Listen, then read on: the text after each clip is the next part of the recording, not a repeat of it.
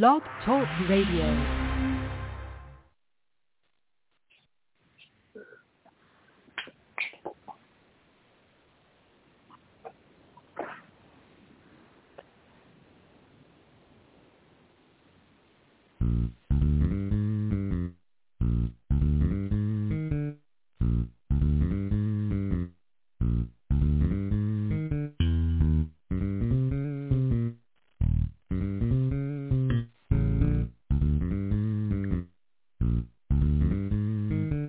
It's Dew Time with Pastor Steph.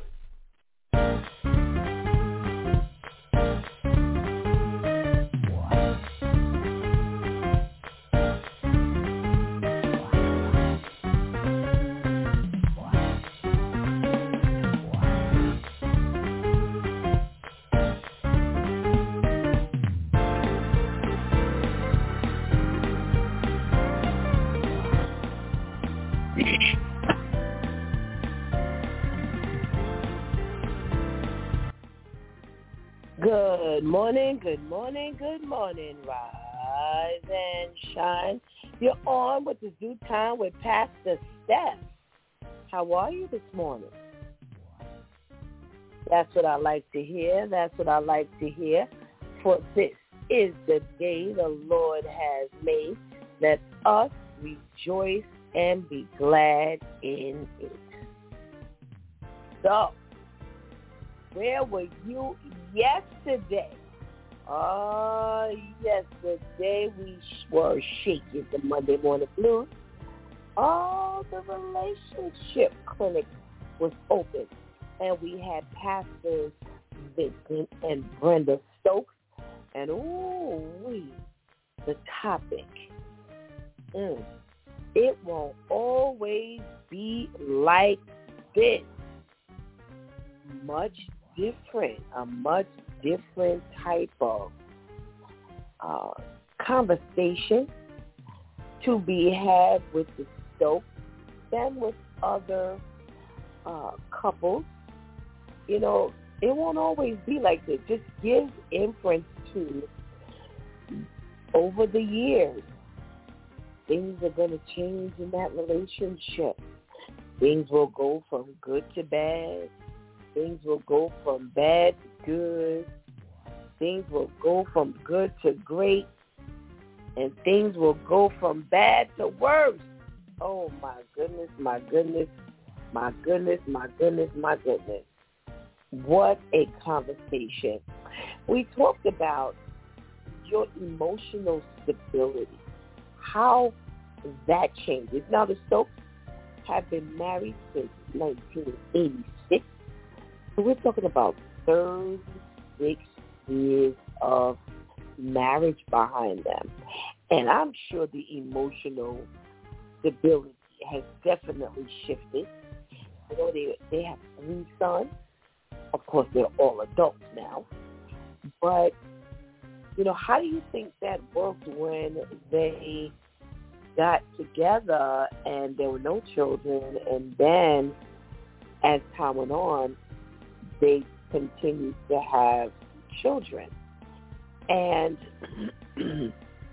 excuse me, you know, you definitely got some emotional issues going back and forth when you are dealing with a family that's growing and growing. They spoke about how, you know, Pastor Brenda was separated on a job with, you know, from her family. Now, you can only imagine how the emotional stability shifts at that point. Oh, my goodness gracious. Yeah, wonderful opportunity. But be away from your family. What about it won't always be like this? Spending your money. Yes. You know, again, nobody had to worry about, you know, anybody else from the beginning. And then after a while, you know, I'm sure at times that money got tight, you know. Pastor Vincent talked about how he grew up. Money wasn't long. And Pastor Brenda said the same thing. You know, money wasn't really long But you know what? They made it work. They made it work. You know, I just so enjoyed talking to them because we also kind of dove into secrets. Oh, it won't always be like this. You know, just talking to one another. How do we communicate with one another when we got things that we don't necessarily want to talk about? They also went into the fact that they could not talk about everything. And, you know, how they communicated with others when they needed to speak. And just having the discernment for saying, you know, some things to one another, and other times when they had to maybe keep something a little close to their chest.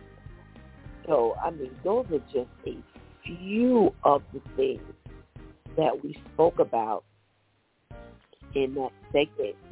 It won't always be like this. And, you know, I had no idea when someone finally picked this particular topic how this was going to turn out.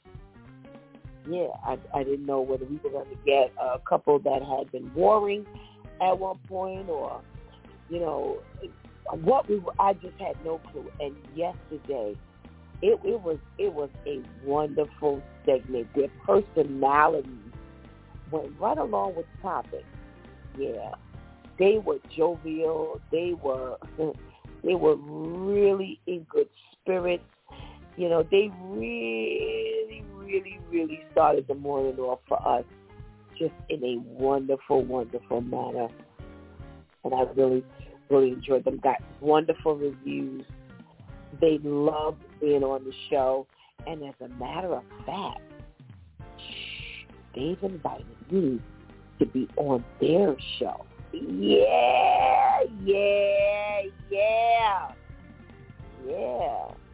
So I got an invite. They said they love my personality and they love my energy. Yeah. So that's wonderful. That's wonderful, wonderful, wonderful. Thank you for the hand claps. So, you know, we could not finish off a Monday morning without the switch tip with Shantice. And the switch tip number 136, don't be afraid to help someone else be great. Yeah, that was a good one. You know, we had just come from talking to two people who really helped one another be great. We have that opportunity to do so. And it's up to us to seize that opportunity. Yeah. And I know sometimes people make it hard. I know sometimes people make it real hard. As a pastor, wow, there we go. As a pastor, you know, you really work hard and, you know, it just don't always turn out like that, you know. As a friend, you work hard, you know, at helping to build one another's vision, you know, as a congregant, as a sibling, as a spouse. You know, you help someone else be great. And it don't always turn out the way you want it to.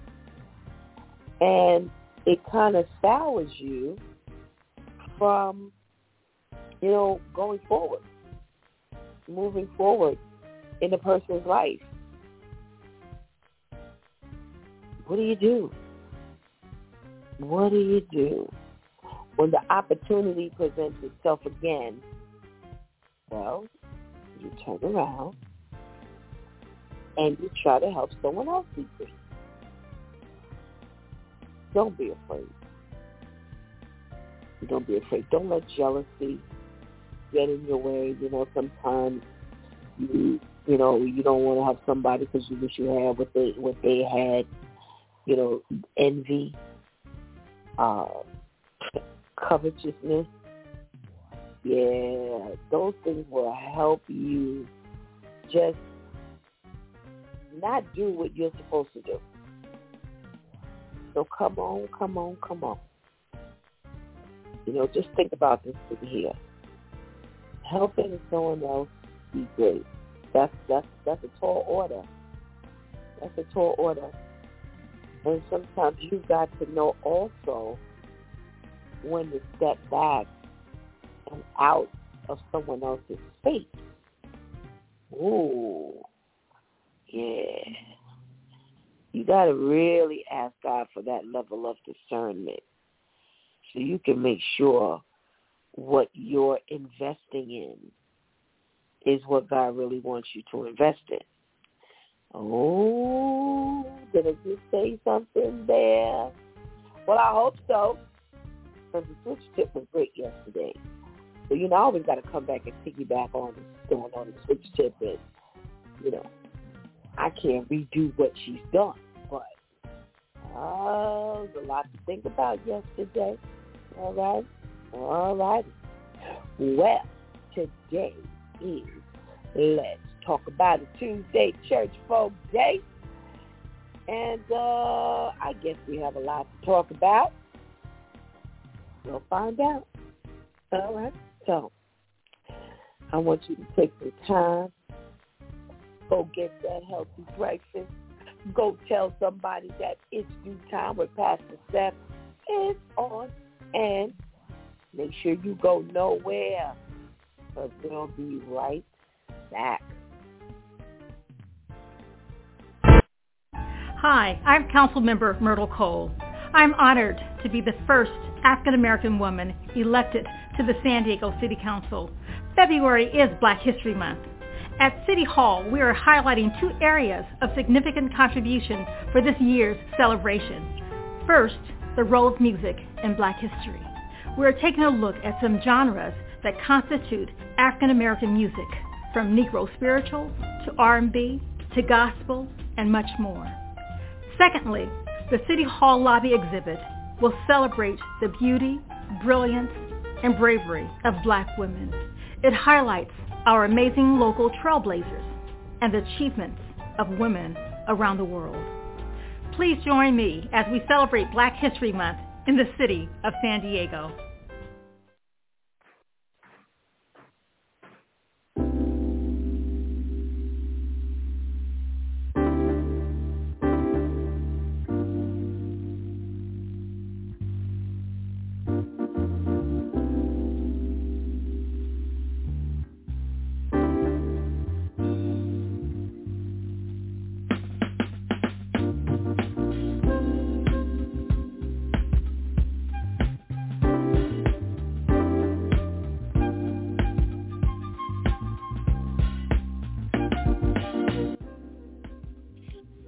Good morning, and good morning again.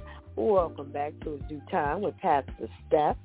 And it's Let's Talk About It Tuesday Church Folk Day. Got some talking to do. And you ready? I hope you're ready. I got some stuff that I want to talk about today. A little different, but interesting topic, especially being that we're in Black History Month. There's still people who are complaining that we have the shortest month in the year, and some other people are saying, well, what you complaining about? At least we got a month, and who cares if it's the shortest month? Just make it the most impactful month. You've got people who are, they're kind of fighting a different fight. You got the social justice fight, and they're saying, well, go ahead and put it in Black History Month because social justice has something to do with the black people. And it just goes on and on and on. I mean, what are you going to do? There are going to be people that complain. There are going to be people that are okay with it. But after a while, there's nothing you can do about it anyway. So it's almost like, well, let's just get this party started. Let's just get this party started. Let's do what we need to do and enjoy the month. So I came across an article that talks about some of the things that people, black people, who are in interracial relationships get tired of hearing. And what I'd like you to do is send me anything, I don't care how crazy it is because nobody knows where it's coming from, anything crazy that you ever thought of, or it doesn't have to be crazy, anything you've ever thought of when you looked at an interracial couple. Yeah, come on, I want to be open this morning. It's all right. Nobody knows. I won't tell who said what. But what are some of the things that come to your mind when you see a black man with a white woman, or when you see a black woman with a white man, or, you know, a black individual with any other nationality, and they're in an intimate relationship? What are some of the crazy things you've thought of? What are some of the funny things you've thought of? What are some of the things you thought of that really made you kind of scratch your head and either, you know, ask, or you just wondered about, or maybe someone else had said to you? I'm interested. I'm interested in knowing. And one of the things that they say that they're tired of hearing is, maybe as a black woman with a white husband, you are often uncomfortable during your pregnancy because people kept telling you the baby would be super cute if it would be mixed. And I've heard people say that. I've heard people say that. Yeah. You know, if she get, you know, now that she got a white man, you know, without she got a Puerto Rican man, you know, the baby's going to have this, the baby's going to have that. Remember when we used to, you know, hear, you know, you were going to have a baby with a white man or a Latino man or whatever man because your baby would have good hair. Remember that?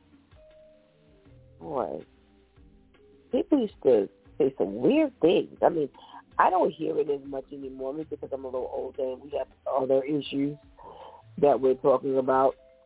But I remember back in the day, there were women who used to have babies for men because they wanted to have good hair.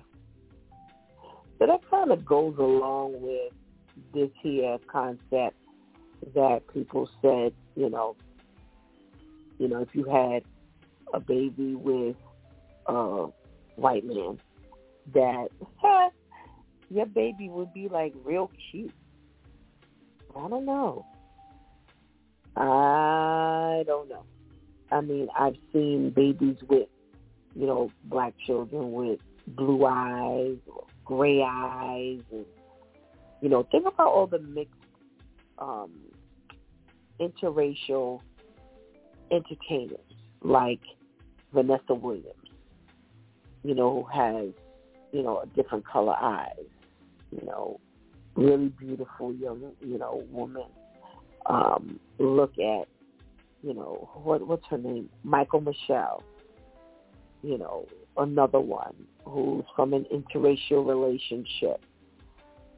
You know, when you think about women like that, and, you know, I guess if you thought, you know, if those parents thought that they were going to, you know, marry men and they were going to come out super cute, the kids, well, those were two Halle Berry, you know, nice looking. What's her name? Mariah Carey. You know, so, I mean, there's evidence that can happen. It doesn't mean that you can be beautiful if you are not interracial. But, again, we're talking about people who intentionally, or people who look and say that that's what you were thinking about if you had a relationship with a man who was the opposite race. I don't know.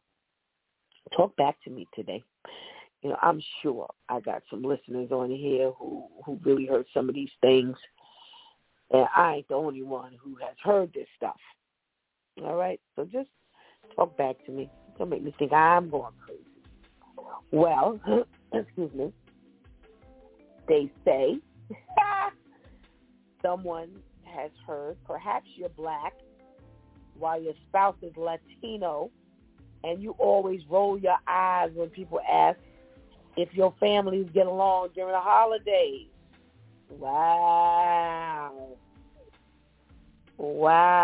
Now, that's new. Wow.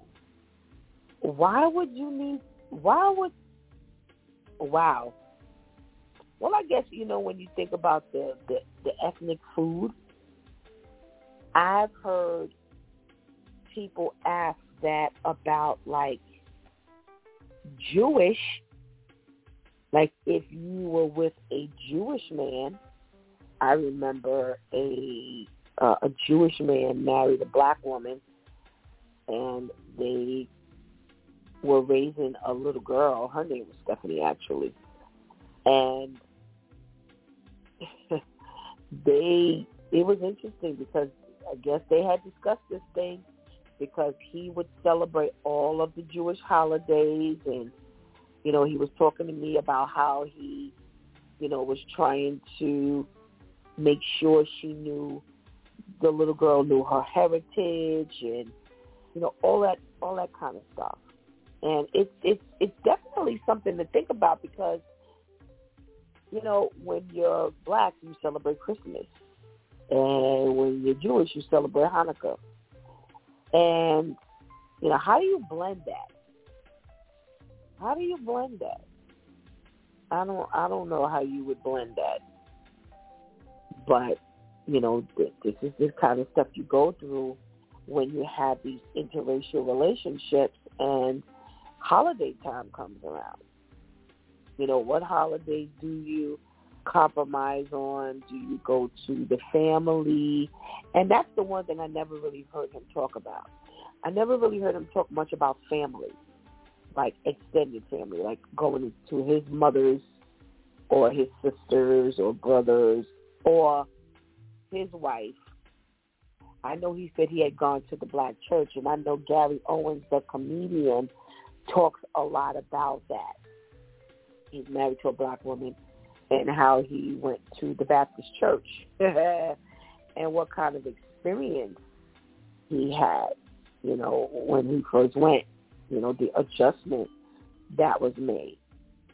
So, you know, they're talking about holidays, and, you know, I'm talking about church, and how do you share the time?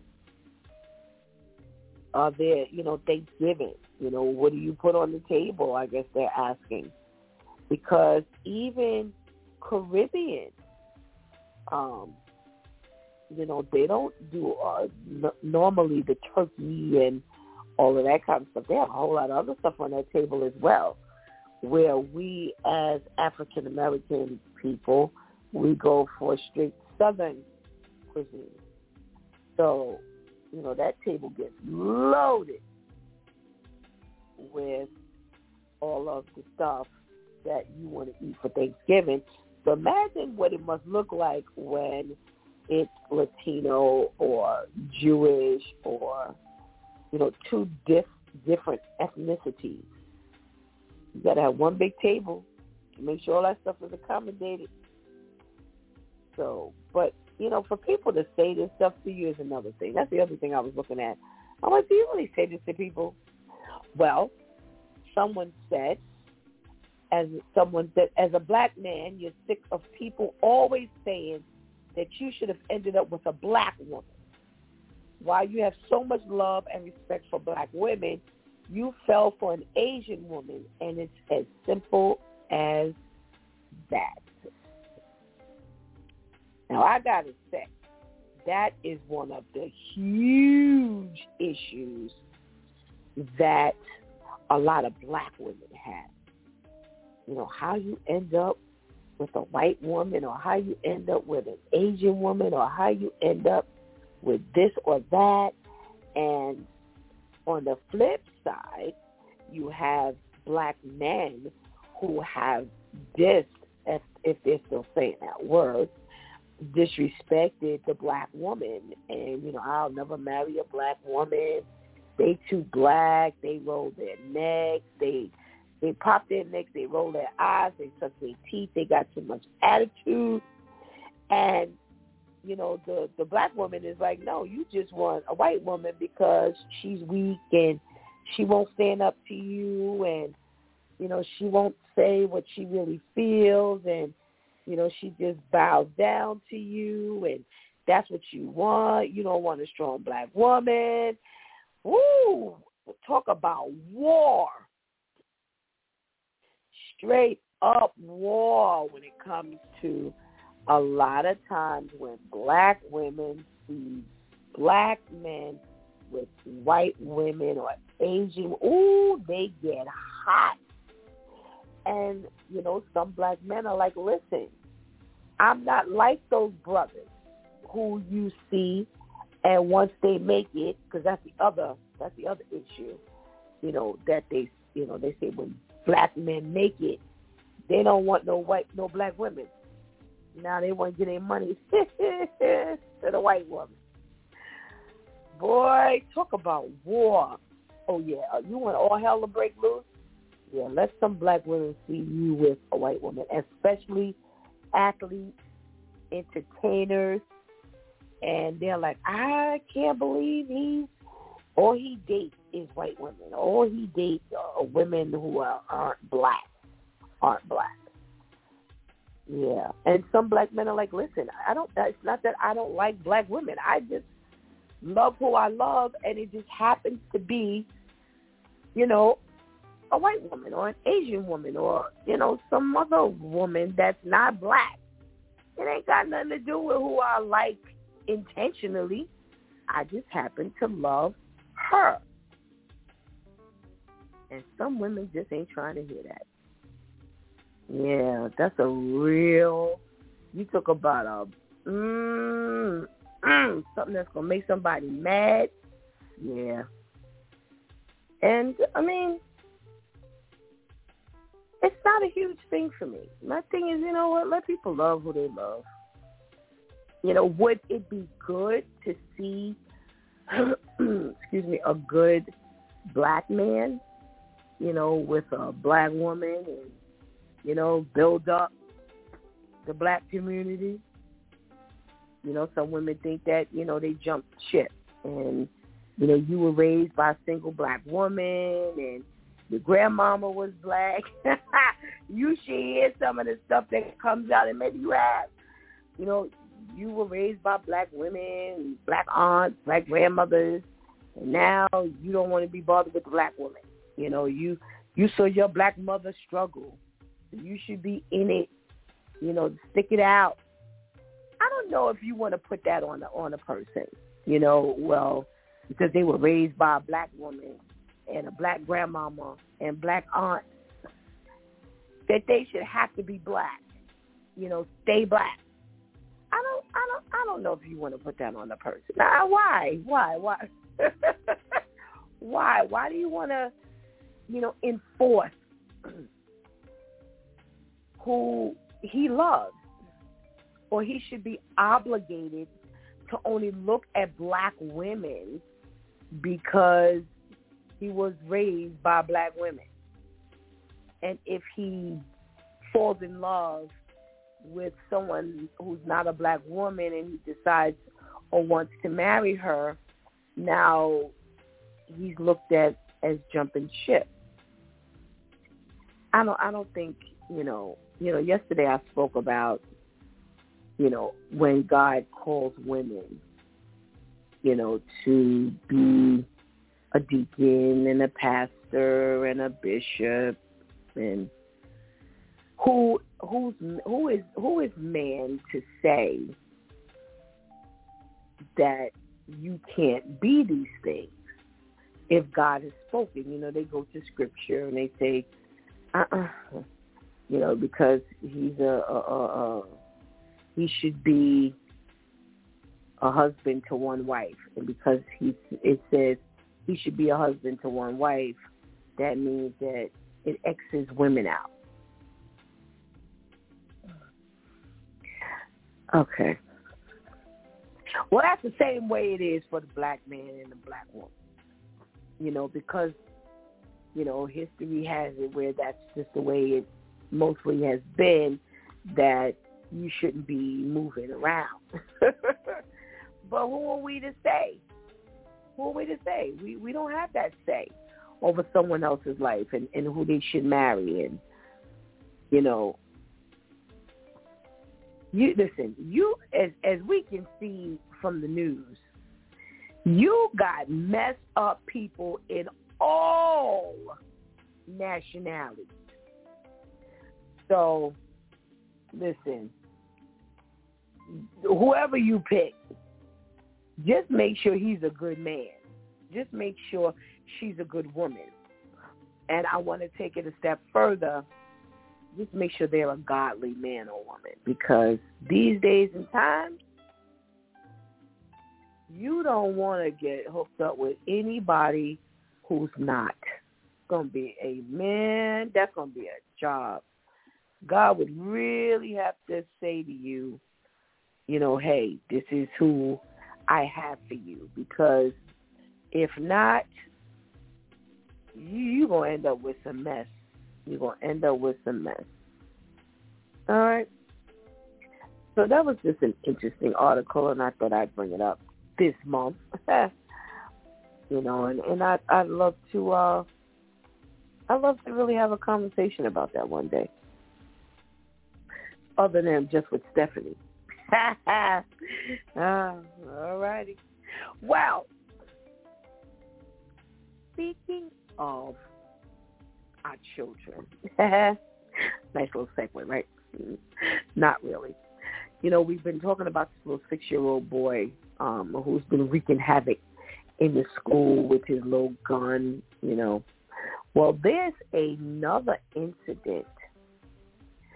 There's been another incident with a child in elementary school who has been wreaking havoc with a gun.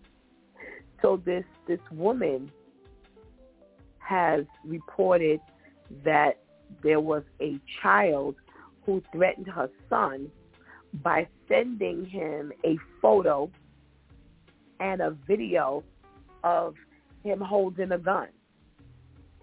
And again, it's almost like a trend. When you see one news story, all you now have is a whole bunch of stories coming out about the same thing. And the schools, I don't know why you just don't learn from another report, because the news gets around, especially within the school system. I don't care whether it's the same state or district, it gets around. And all we've been hearing is how these schools have been dropping the ball. So you have this mother, somehow or another, her child got into something. He's 7 years old. And somehow or another, he ended up with an 11-year-old sending him a photo and a video of him holding a gun. And the mother reported it to the school. And, of course, what do you think happened? Nobody did anything. They dragged their feet. Now, the school says that they didn't become aware of it until, the end of the day. But even when they did become aware of it, they did not report it properly. So the principal sends a note out to all the parents, letting them know what happened, but they did not report it to the district. So they somehow or another, law enforcement got involved, and the district started working with law enforcement. And yeah, they said that the reason why the principal reported it to all the parents was because the kid had the gun on the school bus. Now, they're after the parent of the student who had the gun because he was bullying the child with the gun. But the one thing I'm not hearing in either the 6-year-old story or this 11-year-old story, that nobody's charging the parents. They say they don't know how he got the gun, how he got a hold to the gun. There's nobody saying anything. And I'm just trying to figure out why nobody's holding these parents accountable.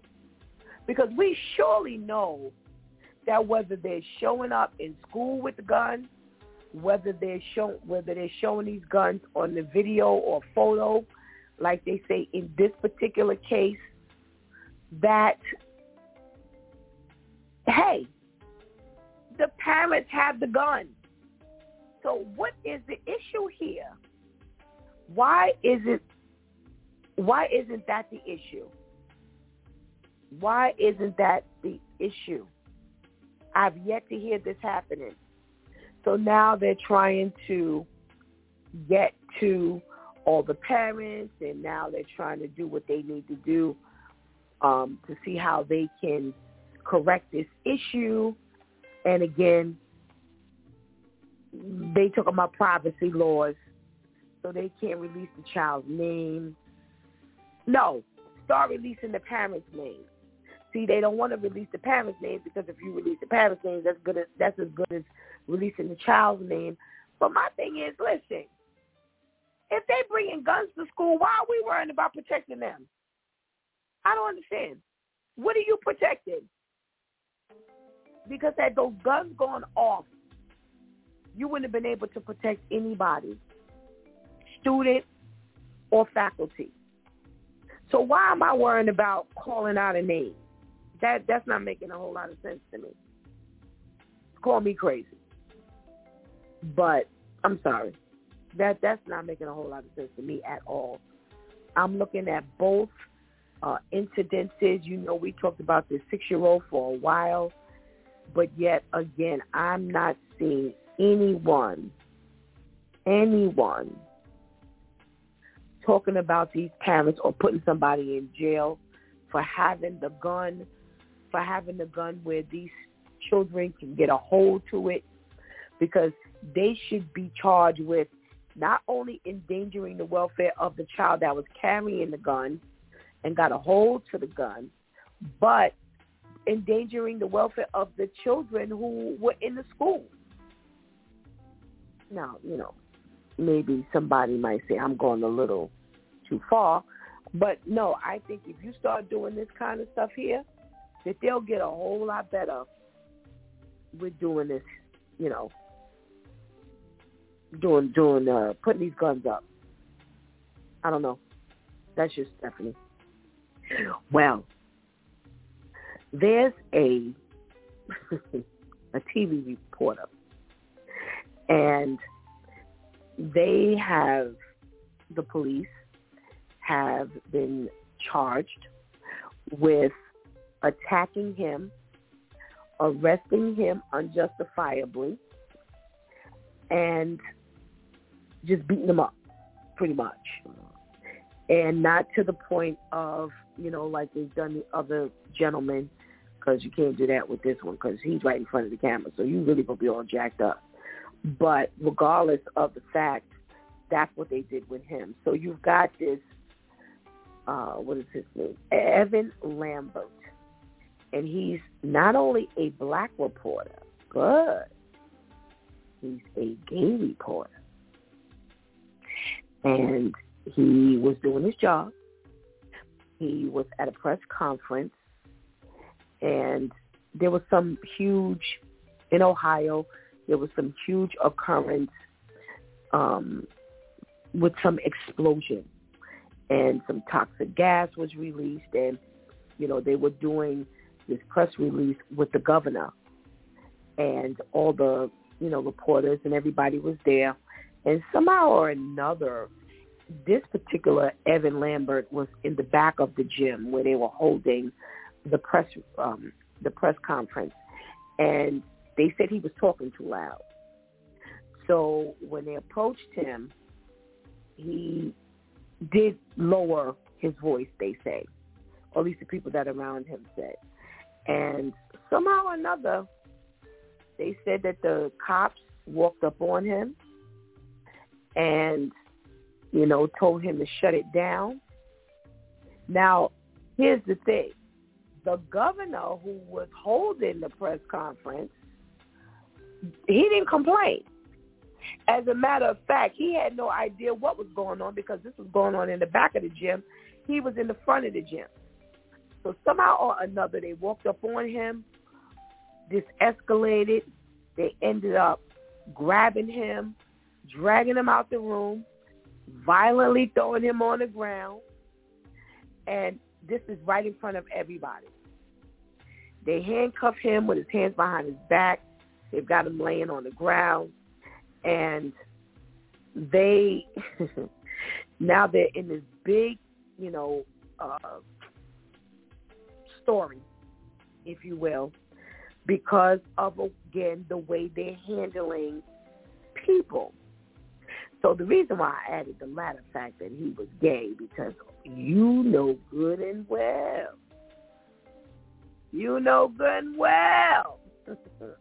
who's getting involved. And they're going to raise a ruckus about the fact that not only was he black, but he was gay, and now they've got some type of vendetta against him, the police, that he was only, doing his job. And they say all the bystanders said that there was nothing he was doing, nothing. When they asked him to lower his voice, he complied. There was no reason for them to walk up on him. Remember we talked a little while ago about that interracial relationship, and your children are going to look, that's him, because they kept saying he was black, and I was just trying to figure out how, because he didn't look black to me. But he is. And this is going to be a big mess here, because like I know, once you get them involved, they are going to stand up for their people. They're going to make a lot of noise. And, I mean, if you're going to make a lot of noise, just make a lot of noise, period. And not just for your people. But this, the Association of LGBTQ Journalists, really, y'all? Yes, there's an association for everything. And they are now after the police for doing what they did. And he's saying this is what the black men felt like when they were being thrown to the floor. This is what it's like to be a black reporter in 2023, he also said. So the police are in trouble again. Well, I got another story, which, as a matter of fact, I got two stories. Well, talk about Black History Month, and this is the first year I'm really hearing about a lot of children in the schools making fun of the black children during Black History Month. Now, maybe I'm a little removed, so, maybe this has been going on a whole lot. But last week we talked about in the school how they were serving chicken and waffles and, all that kind of stuff. And, they were apologizing for serving ethnic food during Black History Month. Well, yeah, they say that some children out in California have been punished because they brought cotton balls to school and started handing them out to the black kids mocking Black History Month. And they're angry again. Here we go again. The schools didn't move fast enough. The school didn't move fast enough. They're saying the school didn't move fast enough. They procrastinated. The principal procrastinated telling the parents that this is what happened. And now the parents are in an uproar because they're saying that this is racial bullying. And this is happening in the schools. And it's in the middle school. So why can't you do something about it? They say the teachers are walking on eggshells trying to figure out. Now listen to this. Teachers have been walking on eggshells trying to figure out how to educate their kids on racism while not infuriating white parents who take every part of the curriculum personally. Well, it's the white people kids who's handing out the cotton balls. So why are you walking on eggshells? What is that supposed to? You know what? Again, we always say if it were vice versa. Again, if this was the opposite, it would be all kind of craziness going on. Suspensions and fines and yeah. So now the white kids are giving out cotton balls to the black kids, and now they're trying to figure out what they're going to do. So that's one of the reasons why the principal has been slow in doing what he or she was supposed to do. So they're saying that, the suspensions, they don't think suspensions are going to really do anything. Because when they return to school, they just going to continue to be racist. So does that mean you do nothing? Okay, I don't know. Maybe that's the alternative. Do nothing because we can't figure out what's going on and what to do. So we do nothing. Well, I do want to talk about this here before we finish off. Remember, we've been talking about the doctor who drove the car off the cliff. Remember? And the family was in the car, the two kids, I think like 7 and 8 or something like that, and the wife. Okay, then we did the story a couple of weeks ago where they said that the wife said, he tried to kill us. Well, I don't know what's happened, but now the wife is begging the court not to prosecute her husband for driving them off the cliff in jail without bail after he pled not guilty. And they've always suspected that this was intentional. But they said because somehow or another there was a camera. Cameras are everywhere. Somehow or another, when we first did the story, they said there were cameras that showed it looked like it was an intentional drive off the cliff. And when she spoke up and said he tried to kill us, that confirmed what they suspected. Now, She's begging them, please do not prosecute her husband. She doesn't say why. And the interesting part is he's been forbidden to speak to them. Yeah. He has been ordered not to contact his wife or the children. So even in jail, he's not able to reach out to them. So now it's almost like they're saying that it's that battered woman domestic violence syndrome where you are abused and then you kind of go back on your statement and the accusation because you don't want to see him suffer. You don't want to see him punished. So here you have this man. Y'all driving in the car with him. Y'all riding in the car with him. Before you know it, y'all going over the side of a cliff. You, your 4-year-old, and your 7-year-old going off the side of the cliff. Only by the mercy and grace of God, they say the car hit the side of the cliff. But when it landed, despite the fact that it was mangled, not one of the 4 got hurt. Not one of them. And now, you asking that he not be prosecuted.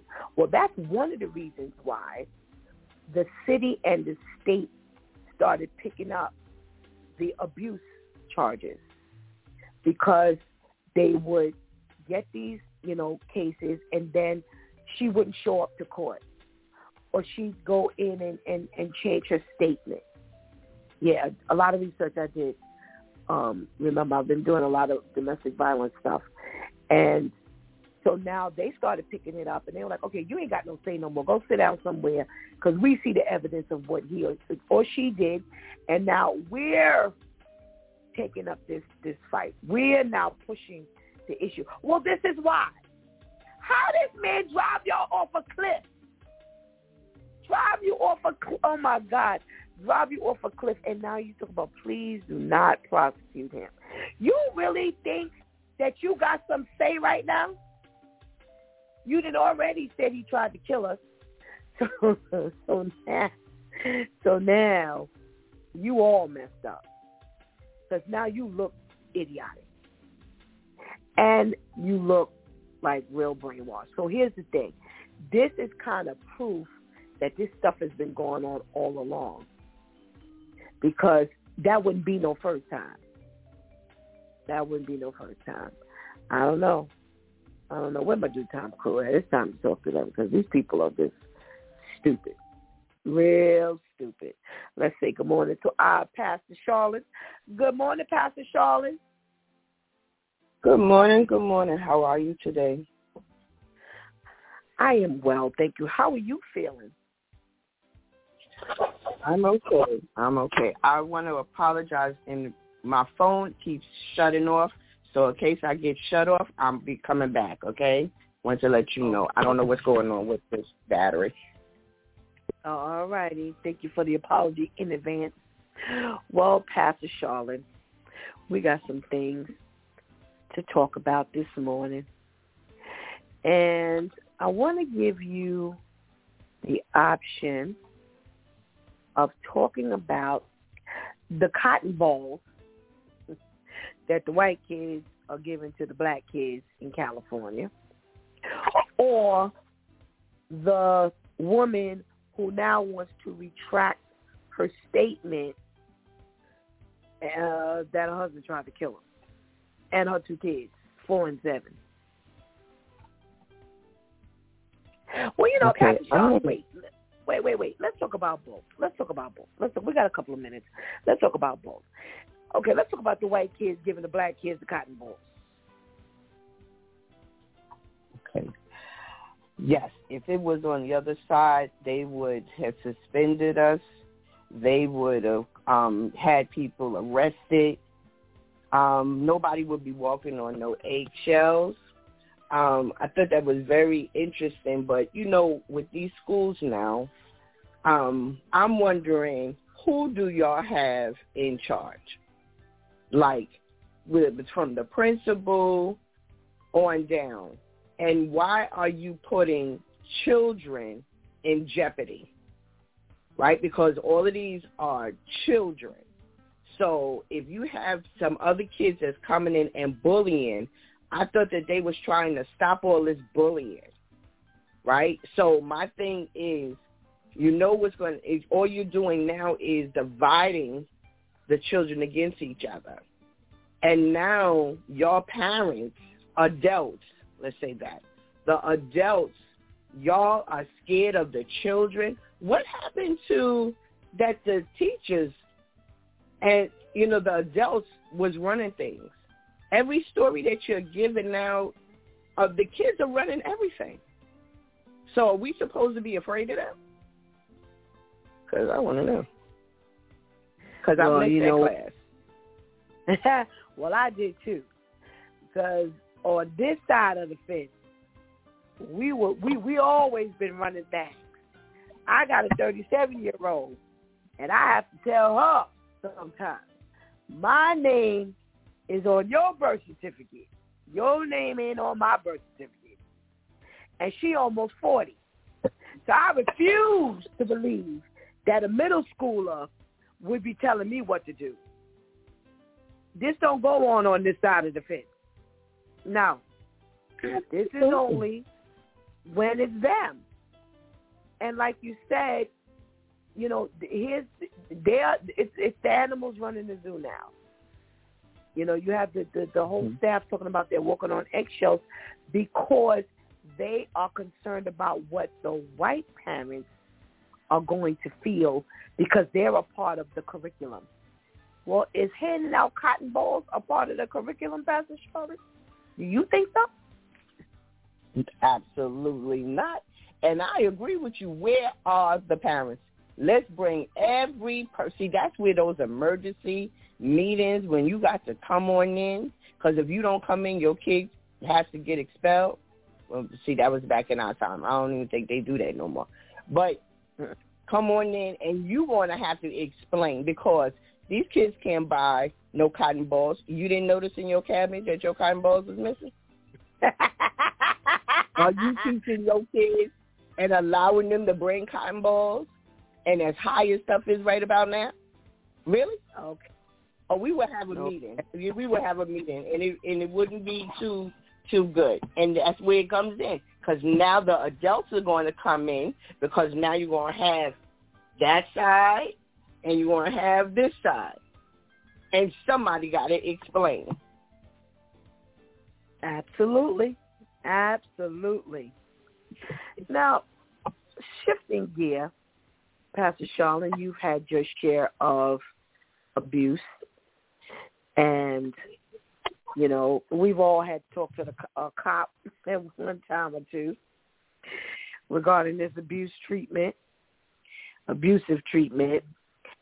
What say you about this woman who now, after being driven off the side of a cliff, having to be pried out of a mangled car, she's yelled, "My husband tried to kill us," and now she's asking that they not prosecute him for what he did? She's been threatened. When you was talking about it, it made me think of that it was the abuse, a lot of it, and where that I know that either somebody has come and told me that I don't need to say anything and what can happen to me. He doesn't, the husband don't have to talk to the wife or the children. There's people that's out here that he can contact and he can leave a word for you to change. Not only they will find you, and then they will try to put you in a witness program, in which, adults don't want, mothers don't want to really do that. Because if you tell on me, see, that was my experience. If you tell, coming to get you. But it don't necessarily have to be me. I was told that one time. Wow. So where that when you get to the courthouse, your story does change. He didn't mean it. You know, I know that's what I said. But like you say, then they take over the case. And when they take over the case, you have no say. But you're still going to get blamed for it. So now she's scared. And that's why she did it. Because somebody is always watching you. Absolutely. Absolutely. Mm-hmm. You're also talking about this nationality. Let me give you this name. I'm going to try to pronounce this name. His name is, I can't pronounce it, but Dharmesh Patel. So do I have to go any further? The women are, right, and he got money. And the women are nobodies in this nationality. So it is nothing to believe that, no, he has an order that he can't talk to her or the kids. But I agree with you 100%. You better believe that there's been a message or two sent. And it ain't even had to be a strong message. They don't even, no, because already they're dominant in that nationality, and the women are really, really quiet, you know, and they're servants. That's it. So, yeah. So probably when she yelled, Pastor Charlotte, he tried to kill me, that was a breath of fresh air for her, because he probably tried to do that other time. Absolutely. But now, I agree with you. Now that somebody then got to her, oh, yeah, it's hush-hush now. It's hush-hush. It's hush-hush. Because now it's you can't embarrass him. You can't embarrass the family. You can't talk about him. Oh, yeah. Oh, yeah, I agree with you 100%. I agree with you 100%. And also, not only just us, the wife and the children, I'm coming for everybody that you know. Wow. One at a time. So you never know. That's what happens sometimes. Well, that's enough to shut you up. That's for sure. That's enough to shut you up. But thank you so much for joining us this morning. Let's say good morning to our Pastor KL. Good morning, Pastor KL. Good morning, Pastor. To be here. How are you ladies doing today? Well, thank you. How are you? I am blessed and highly favored of God. Amen. Pastor KL, we're talking about cotton balls being handed out in the middle school out in California. And the personnel, the teachers, they say, are walking on eggshells. Let me read you the exact quote so you and Pastor Jeff can hear. Teachers have been walking on eggshells trying to figure out how to educate their kids on racism while not infuriating white parents who take every part of the curriculum personally. How? Well, I think, first of all, I'm mad that you just sent me cotton balls. Because if you wanted the teachers walking on eggshells, you should have brought me some whips. If you really wanted to go through Black history, bring me a whip. And I'll show you how to use this thing. Because if you remember, at the end of Roots, we got the whip in our hand. So let's go straight through Black history. Give me the whip, and then you can definitely walk on it. You'll be doing more than walking on eggshells. So yeah, I think that's what they should have done. Forget the cotton. Cotton's too soft. Well, the children can get the cotton balls. I don't know how accessible the whips have been, but the children are giving out the cotton balls. What'd you say? Give me a belt. That's a whip. Give me a belt. They can get a belt. Well, unfortunately, this is what's going on. It seems to be this increase in the schools. Everywhere you turn around, they are now reporting that the children are taunting our children during this month. One way or another, they have been taunting our children this month. And this is not a normal occurrence. This stuff has not been happening, or it hasn't been brought to the light. Maybe I should say it that way. I don't know. What do you think? Well, I mean, they've been taunting us all year. It just became prevalent now that they see it in Black History Month. I mean, but this is not something that they just started doing to us. They for a long time, because of their parents, they thought, they still think that they're better than us. But now because it's our month, as if we're not black all year, because we have a month to be black, then now, you do stuff and they correlate it with Black History Month. But they've been doing this stuff all year round. But because it was White History Month, they never paid attention to us being taunted. Wow. Pastor KL, I don't know. Last week you brought up the issue of, you knew and you were familiar with the school system that we were talking about out in Tuscaloosa regarding the treatment and the behavior out there. And have you heard of any of this type of behavior out there in children against children? Oh, yes. Again, without sugarcoating, Alabama is a racist state. I mean, there are still people, there's still towns or places that I can't go into, and I'm grown. You know what I mean? You definitely don't want to be caught up there at nighttime. So racism and racist is a learned behavior. So if the parents think this highly of themselves, they pass it down to their children. And again, children don't know no better. This is what they believe because this is what daddy believes. This is what mama believes. I remember my dad used to tell me, don't bring nothing, no woman in here, no girl in here that's not black. For a long time I thought I could only date black folks. So this is a learned behavior. Absolutely, because as we were saying last week, kids don't care. Kids just play. Right. They just want a friend. Everybody they friend. You ever seen you had your kids come home, Pastor Charlene and Pastor KL, can't ask Pastor Jeff yet, but you ever had your kids come home and they say so and so hit me? He said, who hit you? My friend. Yes. And it was always so comical because you're like, if they hit you, they're not your friend.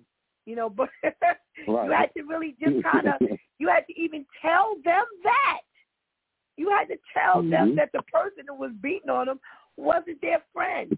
So kids, 100%. It was always comical. Who hit you? My friend. What this friend got a name? Who are you talking about? And because that's what they think. They don't go there in their head. So you're right. This behavior is a learned behavior. They're hearing it, they're seeing it, and they're pushing this across the board. And now you got your kids right. going to school with cotton balls. So I agree. This is something that they're learning from home, and unfortunately, it's not being helped in the school. It's really not being pushed in the school. All right, so we got this woman who's clearly being abused. Husband drives her off the cliff. She says it's him. He tried to kill us, and now she's retracting her statement, asking them not to prosecute her husband. As a man, what do you think? Well, I mean, I think you ladies hit it on the head. At that point, she had a voice. You know what I mean? Listen, I was almost dead, so I have a voice. I'm saying what I have to say. But from that religious standpoint, she knows she couldn't have said that. And even if the man stays in jail for the rest of his life, she's still shamed the family. So the family now is looking at you sideways, not him. You know, you told your story, but you should not have told your story publicly. You know, because no one, what happens in the house stays in the house. You know, yep. and though you was courageous and you spoke your truth, now you've learned that your truth can still put you over the cliff. So here it is that I escaped one death, but now I'm about to deal with another. Now I'm about to be stoned. You know, so I think that was the issue. I actually agree, and we kind of touched on it, Pastor Charlotte and myself, when we talked about the family.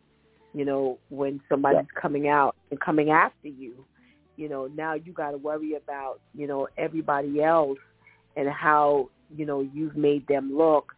And that's why, you know, you ain't got to worry about him as much, even though he's on the inside, because like you said, everybody else got you. So it's very interesting that you brought up, you know, you could be in he could be in the jail for the rest of his life. But, hey, you ain't going to be able to move around for the rest of your life. You ain't going to be able to get remarried. You're not going to be able to have no more kids. You're going to live in fear for the rest of your natural life. Absolutely. Which basically is saying that now she's in jail. She's in prison in her mind for the rest of her life. So what's the difference? Absolutely, and that's why I read the name, so you could understand what nationality this is, because that's the way they are. That's the way they are. They're very protective.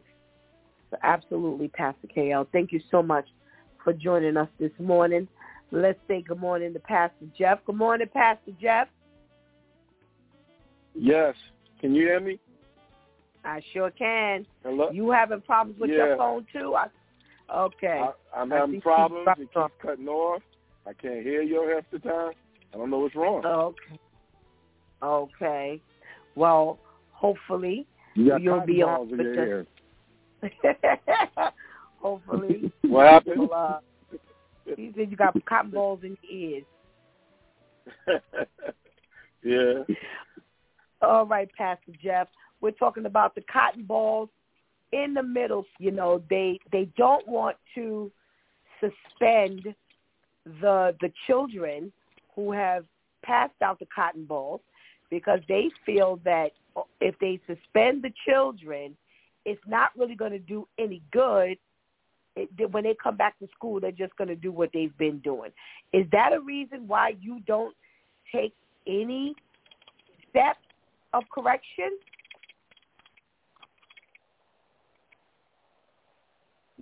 You know, the connection is so bad, I don't know if y'all can even hear me, but I can't hear y'all. Oh, all right. We hopefully he'll call back. We'll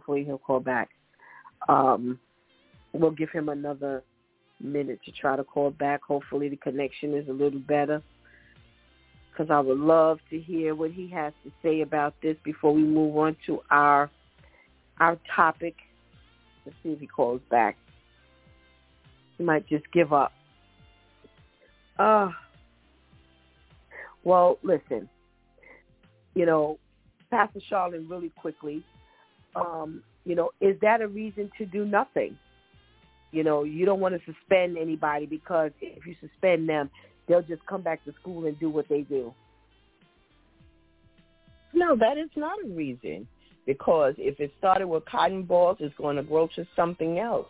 And if you don't stop it at the beginning, and like you said, where's these parents? If you don't stop it at the beginning, it's going to get out of control. We already have guns. Now we got cotton balls. What's next? So, no, they need to stop it right here and right now and bring these parents in and let them be accountable for their children. All righty. Pastor KL, you know, what else could be done, in your opinion, opposed to suspension? Well, I mean, these children have to be educated. Because listen, this is what I'll tell you. I don't care how light or how white you are. There is a child that has a black parent who is not so educated and who is not so nice. So and if I always tell folks, if I don't send for you, don't come for me. So now if you come for me with my child, remember, if the child's name is Tanisha or Shaquita, mama is crazy. So mama coming, and mama's going to explain why she does the things that she does, because mama's going to say it words and in paragraphs and all explicits. So it's going to be quite worse than Karen, if you will. You know, you want to see a black Karen, mess with their child. Absolutely. Because that was where my head went. I'm like, okay, so y'all don't want to suspend nobody because y'all figure if you suspend them, it ain't going to do no good. Well, doing nothing is not the answer, because you let mama show up to that school and here you don't have a plan or how you are going to discipline the children who disrespected and made her children feel bad, or you in trouble. I agree 100%. I agree 100%. You really don't want that parent up at that school. So y'all walking on eggshells for the wrong set of parents. Because them other parents show up to school, Pastor KL, I agree with you 100%. They shutting the whole school down. Now, y'all going to need more than just a PTA meeting. More than the PTA. Y'all need more than them toy cops who ain't got no guns or nothing. The security out there doing nothing to a black parent. It ain't happening. That's right. Nope. And Pastor Charlene is asking, where are the parents? Oh, parents will be there all right. The parents going to show up. Because by the time they get there, it's as they say, it's going to be some smoke in the city. Wow. All right, we're going to shift gears. We're going to talk about a different topic. Yesterday, Shantice gave a, her switch tip. Her switch tip was, don't be afraid to help someone else be great. And as I was talking this morning, it came to mind when, you're dealing with someone and you're trying to encourage them, into their greatness. And there's resistance. Sometimes you get resistance as a friend. Sometimes you get resistance as a sibling or coworker. But there's no resistance like pastoral resistance. How many times have you been pushing for a congregant to step out of? And let's stop there. Let's stop there. Let's just stop there. Pastor Charlotte, we're going to start with you. You see your congregant is an absolute mess. They know they're a mess. And you're trying to get them from, behaving this way. And you're trying to, reroute their thoughts and their behavior and their, the things that they say. What kind of resistance have you run up against? You don't know what you're talking about. Run up to where that you don't know what I've been through. Also, what is another favorite one that they say? At my own time. So a lot of times that you can encourage them, but they don't see nothing. You've been saying that to me. This is another one too. You've been saying that, and yes, I've been hearing you preach that, but I'm comfortable where I am. I don't want to go no further. and I accept Christ, but this is all that I need to do. Oh, okay. So as you continue to push away from when God is speaking to you, or when someone is trying to encourage you, or trying to, because I am truly one that I will stay with you, continue to talk with you until you continue to keep pushing my hand. Right? So my thing is, when are you going to get out of your way? How do you get out of your way? And then you find that once after they hear you, but it's the people that they are surrounded with. And that's where, if you want change, you're going to have to get all the negative and all of that voice that you're listening to of your own self in your head, and be able to rebuke all of that. Be able to come around people that are going to encourage you. And that's what I find, that what happens is because you can help them and they'll take one step, but somebody that doesn't want them to get no further, that's in their circle, it could be in their household, it could be their friends, it could be even other people within the ministry. Because they don't want you to go nowhere either, because they're not going anywhere. And that happens a lot in the ministry of God's people. Wow. Pastor KL, we're talking about, when you're trying to help, a congregant, as a pastor, get just out of. We're not even talking about getting to. Get about to. We're not even going there yet. But just trying to shift them, help them make the shift out of the lifestyle that they're in, and the resistance you run up against.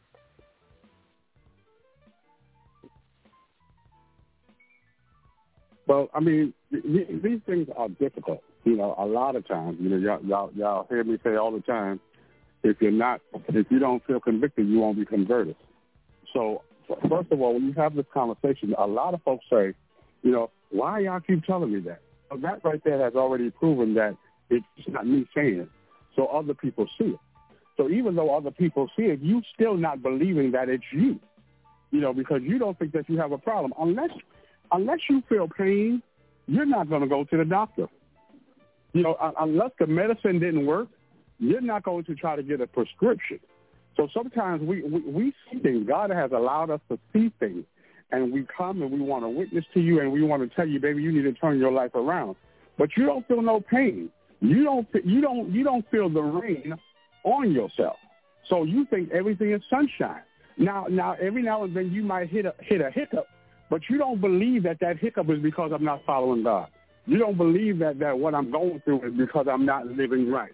You just think that it's circumstances. It's just coincidental.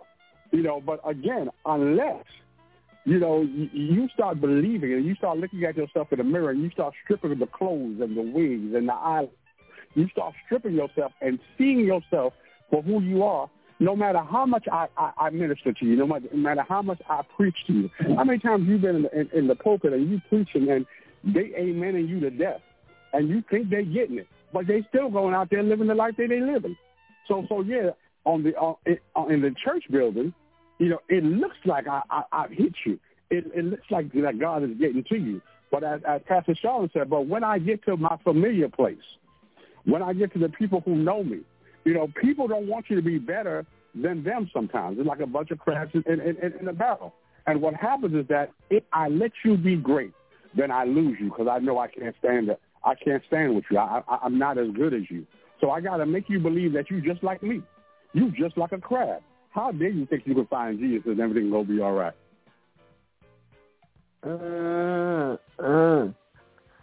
Y'all are saying some stuff this morning.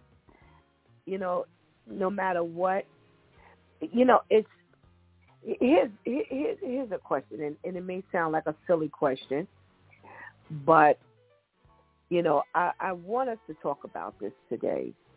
You know, you find people who have been in church forever, people who have given their life to the Lord, quote unquote, many, many years ago.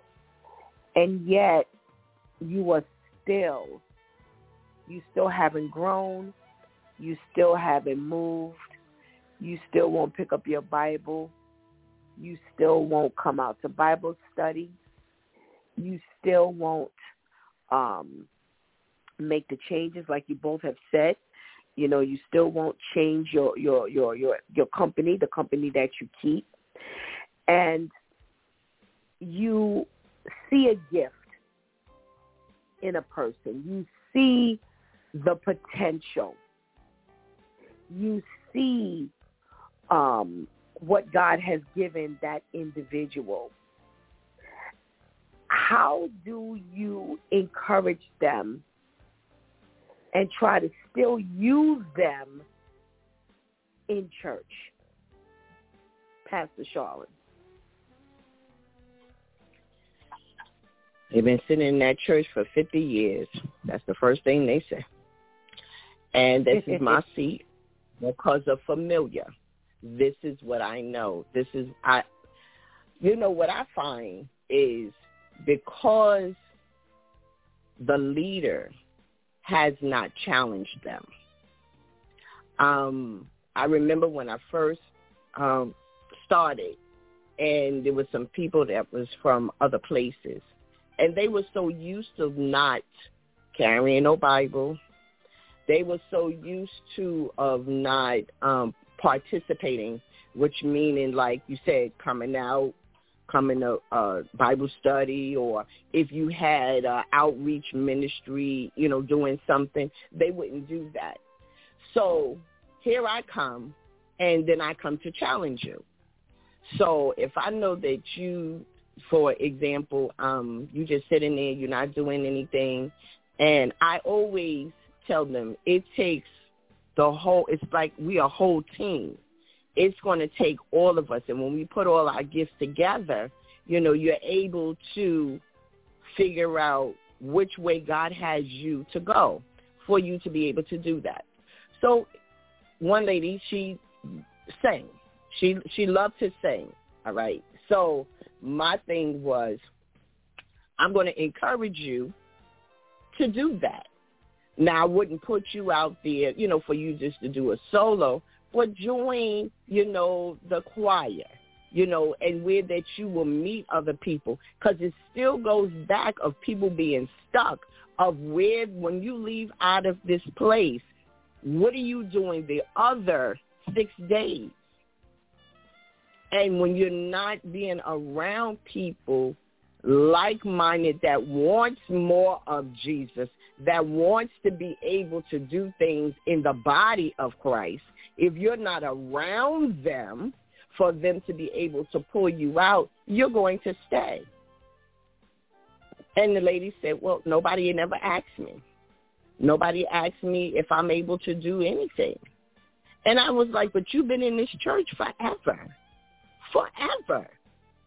And they never saw anything in you. If they did, they never said nothing to me. And that's where people become comfortable, and they stay there. So I had to be the one to be able to push you out there, come sing with me. So y'all stop laughing. But I encouraged her, and now she was able to do her gift. Because I said, well, listen, y'all know I can't sing. But if I get up there and do a little something, y'all need to come on. Y'all that can sing. Amen, amen, amen. Watch yourself, sir. Watch yourself. I heard your amens too, Pastor Steph. Watch yourself. But to encourage you to do something, So that's what I had to do. Pastor KL, they've been in church forever. You're seeing, what the potential is. You see the gift or gifts that they have. How do you encourage them within the church? How do you get them active inside the church? I think you start having real conversations, and you try to bond, a relation, you try to build a relationship. A lot of times when you just stick somebody in the corner, they just become the wallflower. They just stay in the corner. And I'm just going to come to church. I'm going to wave my hand every now and then. You know what I mean? But when we have people in the church, we want to get them involved, have the spirit of discernment, see what their gift is. Some folks just do good as an usher, and understanding an usher is not an easy job. You know what I mean? But you see people who have a pleasant smile or pleasant attitude. Some people just want to go around and dust the pews. I feel that a lot of times on your job or in church, if you just give them a sense of responsibility, then they'll come out. You know what I'm saying? And they'll grow. And if someone is seeing that someone is noticing me, I'm here on the side, but someone picked me out to be picked on, then yes, I want to learn more, because now I want to become just like you. How is it that you've seen me from across the room? What was it about me then? If you can see it, I need to see it too. I want to learn it too. I want to grow into that person that you already seen that I had not tapped into it. All right. Amen.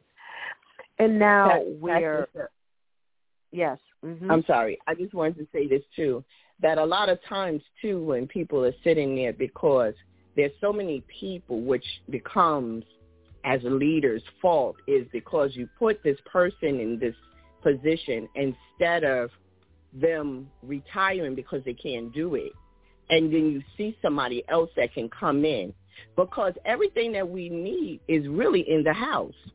If you sit and have time and take time out and talk to people and being able to see, and for them to be able to get their feet wet, to do something. But if we don't, some people you have to continue to push. Like that was me at the beginning. I don't want to do that. I'm good just sitting right here.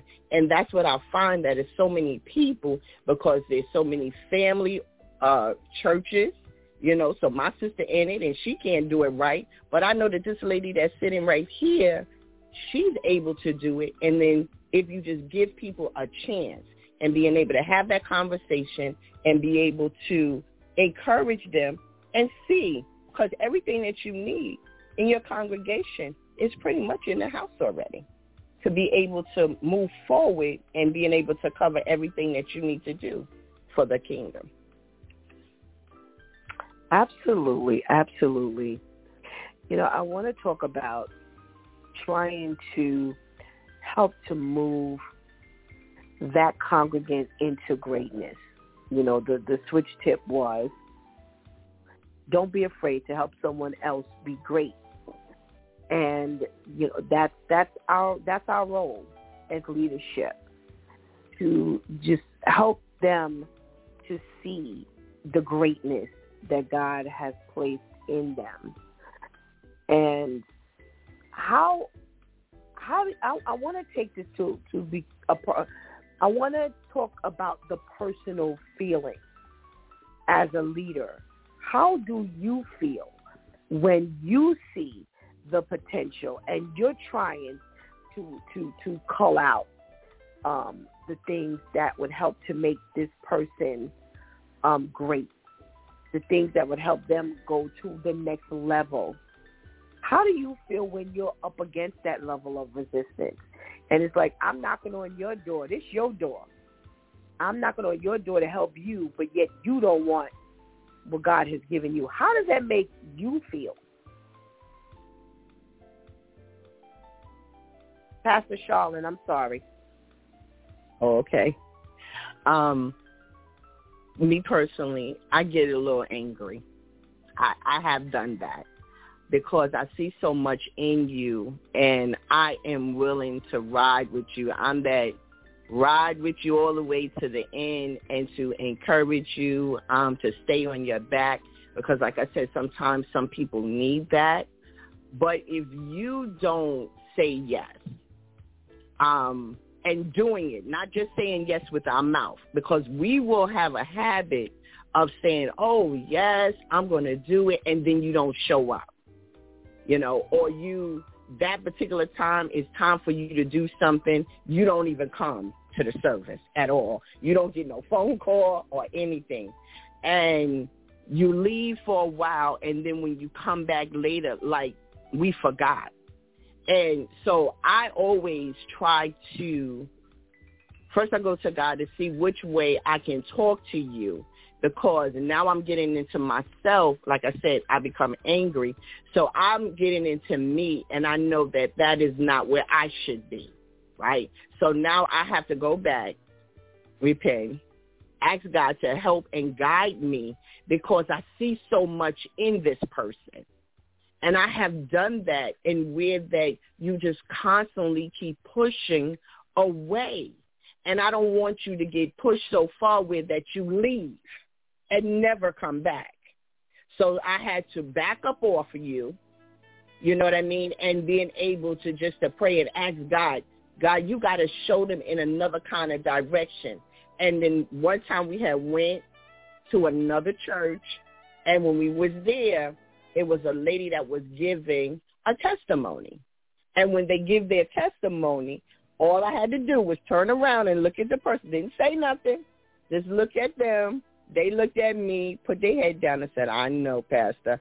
And I left it alone. And I said, wow. I said, thank you, Lord, because God is able to show you what I've been saying to you in another kind of way, and now that you can receive it. And it's so funny. It's just like our children. You can say something, and I'll come along, and I'll say it to them, and they'll get it. And that's what sometimes you have to do. Sometimes you have to back up a little bit and let them be able to see it in another kind of direction. That's what I found that worked for me. All right. Pastor KL, how does that leave you to feel when it seems like you're working harder than the individual who you're working with? You're trying to get them to their greatness. Yeah, for me, I mean, it's just a little different, because I do understand the whole project, because I once was that person, who somebody kept on telling me, hey, you need to be a preacher. God has called you to preach. I see greatness in you. And I would leave and go back in my secret place and try to make deals with God. Well, God, I sing. I want to pray to you. Just leave me alone. Ain't that enough? And sometimes, we see a lot as pastors. We always want to create our Joshua, because we never want the ministry to die. So sometimes we see a Joshua in somebody. But again, they have to be able to see it in themselves. So you can keep on, speaking and keep on encouraging. The Bible says that some plant, some water, but God will give the increase. So until God gives the increase, until God shows it to them for themselves, it's hard. We can keep on speaking. We can keep on speaking life into their situation. We can keep on speaking prosperity, but until they get a hold of the word, until they catch on fire for themselves, we find ourselves in a frustrated state, because we see how great you can be. You just have not tapped into it. But we have to let go and let God have his way. All righty. Well, we're going to take this opportunity to speak to our listeners. And just in case that listener has a leader who is trying to help to walk them into, their greatness, far be it from you not to assist, far be it from you that God gives you that vision and that view, but yet they don't have it. Talk to our listeners, Pastor Charlene. Don't tell me what you would say. Tell them. I just want to say, don't fight against the leader when they say that God has shown them something for you to do. My thing is always, how can I help you help you? And you have to be able to go to God as well. I always say that you go to God. If I say something and you not sure or you disagree with, go to God and ask him. Let him guide you and let him be able to show you what we see. I know sometimes you be like, oh, no, I can't do that because that was me. Oh, no, I don't see that in myself. That was me. But I want to encourage you just to try it and to stand on. God is not going to fail you. If he sees something greater in us that we will never see ourselves doing, how would you know that you can't do something unless you try it? And sometimes when you try it, you might even end up liking it. And where that you're able to give your testimony to help someone else along the way. And to be able to help build up the kingdom and in the ministry that you're in. It gives a lot of weight off the pastor if everybody will get on one accord and let's all come for the same reason and to be able to let God do what God does and for us to stay encouraged with each other.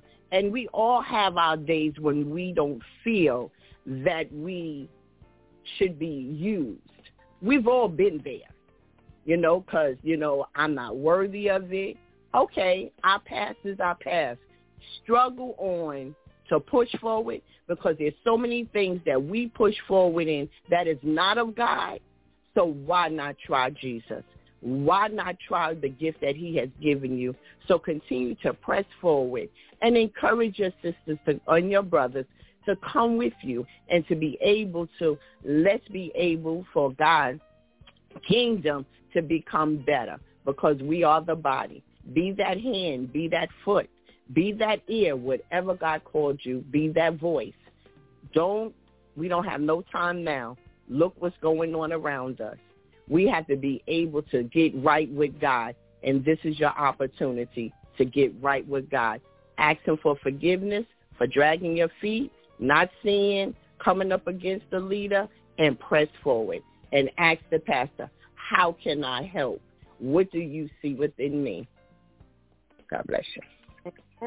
Amen. Amen. Amen. Thank you, Pastor Charlene. Pastor KL, what would you tell the listeners? What are you telling them about, when you have an opportunity to walk in your greatness? Well, what I would tell you is that denial and procrastination is a poison in the body of Christ. And this is what I would say. A lot of times when your pastor or your leader or a man or woman of God says something to you, you already know it because God has already spoken to you. So when the man or woman comes and tells you the same thing, it's just a confirmation to what you already heard and what you in your mind wants to say, well, was that God or was that the enemy? It was God. When God speaks to you, sometimes God has to send you a messenger, with a message to deliver you out of your mess and to help you to understand who you are and who you are in God. A lot of times we say, oh, I'm not ready. Oh, he can't use me. Yes, he can use you. You, too, can be used by God. And we have to get into a place where we keep on praying for things. We keep on praying for greatness. And God is saying, listen, in order for you to get where you want to get to, you have to get in me. You have to have me get in you. We have to become one. I have to take you to the next level. I have to order your footsteps. You can't just pray and just walk your own way. I have to tell you how to get to that next level. But because we're in denial, no, not me. I done did this last night. I done drank last night. I done fornicated. I done did all this stuff. But you too can be delivered. You too can be healed. You too can stop doing those things which is not of God. But you have to step out on faith. Faith without works is dead. You can speak it all in your mouth if you want to, but if you don't work the work won't work for you.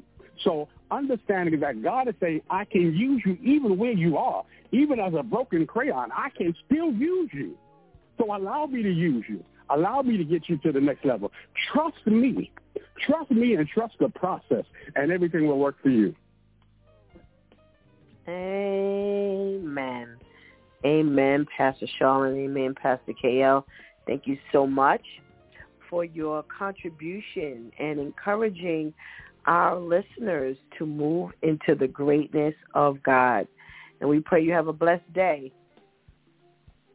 You all do the same. Thank you, thank you, thank you. All right. Let's take this time to hold hands and hold hearts and go before the Lord.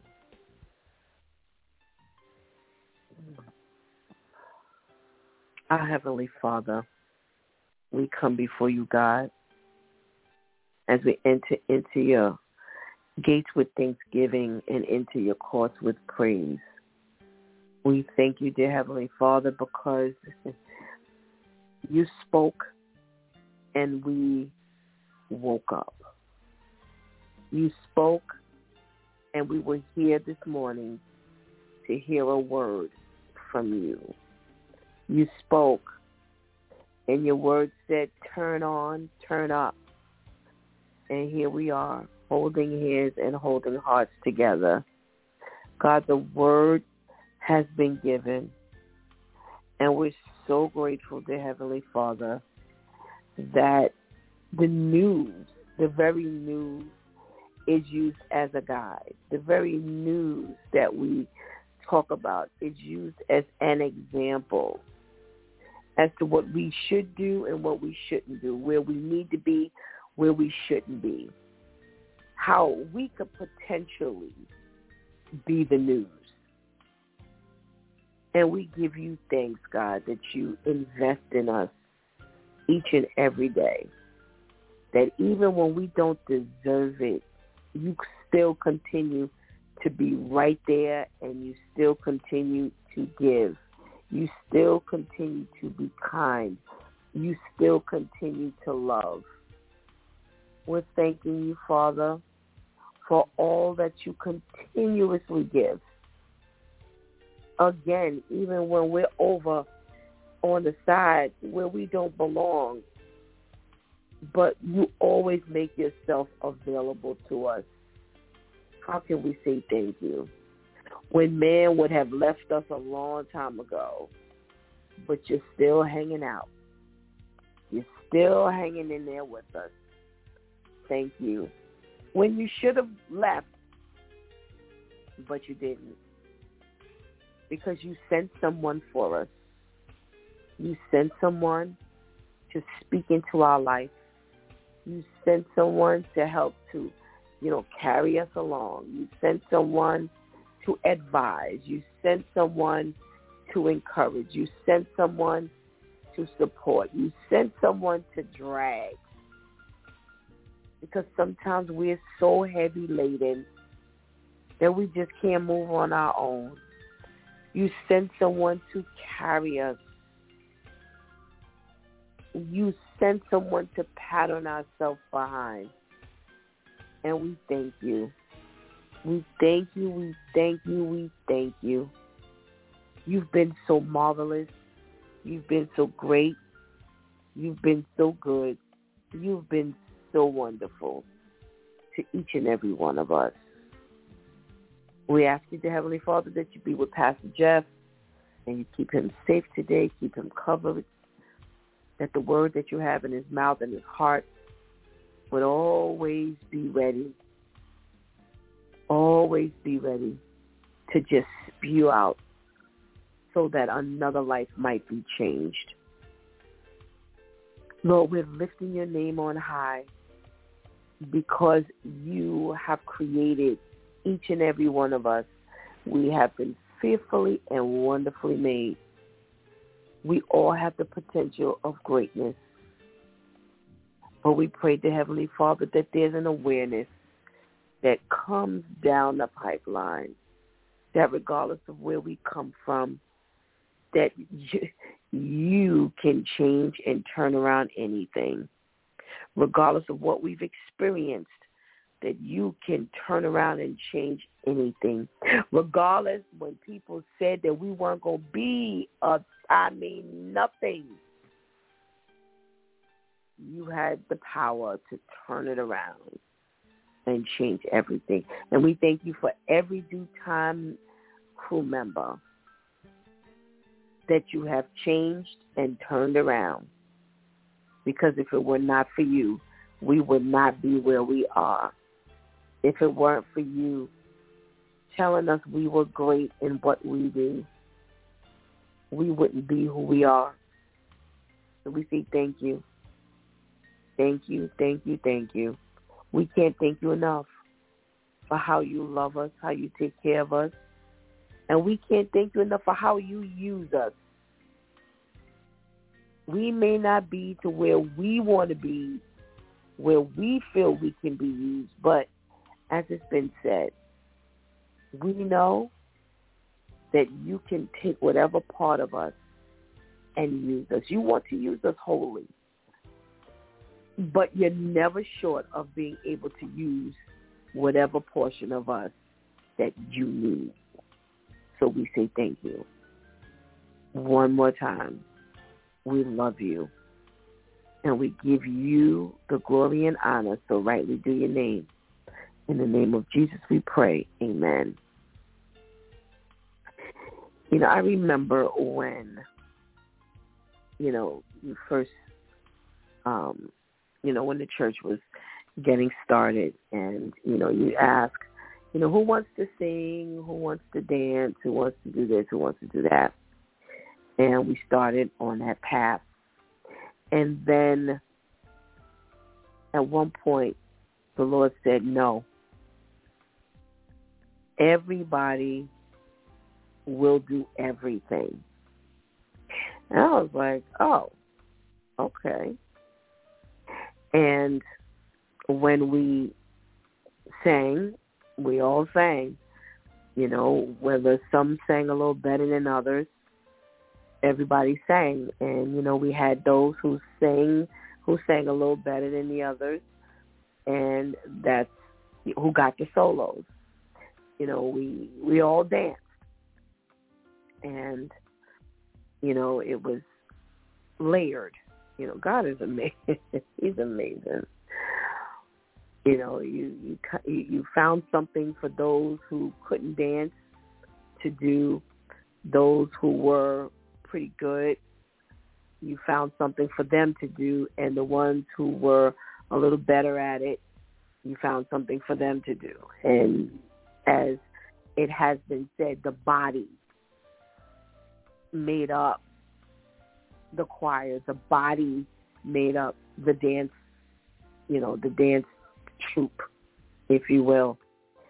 And you marvel at God because, again, could you use Mary to sing the solo? No, but Mary may have been strong enough to, again, be in the choir to add, and accentuate, whatever they could do. Same thing with the dancers. And it was interesting because later on, it was said, I always wanted to be in a choir, but I knew I never had a voice to, quote unquote, be in a choir, because you have those churches where, you audition and, the best ones are out there singing. That has nothing to do with right or wrong. It's just that's the way they did it. So therefore, people who were not able to sing as well, they weren't able to join. And then you had someone who said, I always wanted to dance. And when I was younger, I tried to dance. I auditioned, and everybody laughed at me. And I didn't make, the dance team, and I vowed I would never dance again. Or I figured I would never try again. Either one of those. And here they are. They're dancing. And you marvel at God because, again, I asked, who wants to be? Who wants to do? And God said no. Because, see, God was using all of those things to build confidence. God was using all those things as discipline. You have to be disciplined. Listen, I come from greatness. I come from a grandmother who, she had $0, but you would never know it. You know, she didn't care. She had the harpist. She had the orchestra. It didn't matter. A dollar didn't matter. All she had was the vision, and she said, do it big, and that's all I know. That's all I know. That's all I know. And, you know, being in school and working hard, and, you know, she made sure we went to piano lessons and, you know, going to school. I you know, learned the violin and things like that. I come from greatness. I come from being pushed. I come from when you're in front of people, you don't stand there with your finger in your mouth. No. The Pastor Steph you see now is what was given to me as a child. And when you knew what you were talking about, when you knew what you were doing, you were bold. When you knew what you were doing, you put it out there. And when you didn't know and you weren't that confident, you got that confidence built. You were supported. You were pushed. Auntie Pam had her little choir in the church, and the church was the choir. We were singing to Uncle Jimmy and maybe two other people, but the choir was there. We sang. It was confidence built. And with this group, with this ministry, that's what he gave me. I work them. I don't have a problem. Why? Because God needs to build greatness, and that is the only way he is going to build it is if you push. You cannot become great being at level 1 and staying at level 1. You cannot be great when no one is working with you. You cannot be great when there's not a support system underneath you who's telling you you can be great. I come from leadership. When she saw what you were able to do, whether you were confident or not, she was like, this is what you're going to do. Just come on up here. You're not going to sit in the back of the church. Come on up here. This is what you're going to do. And you were doing things that you never imagined you were doing or you could do. You never saw yourself doing it. But God gave her that view. And that's something that you have to understand, that your leader is given a view, a vision of who and what you are.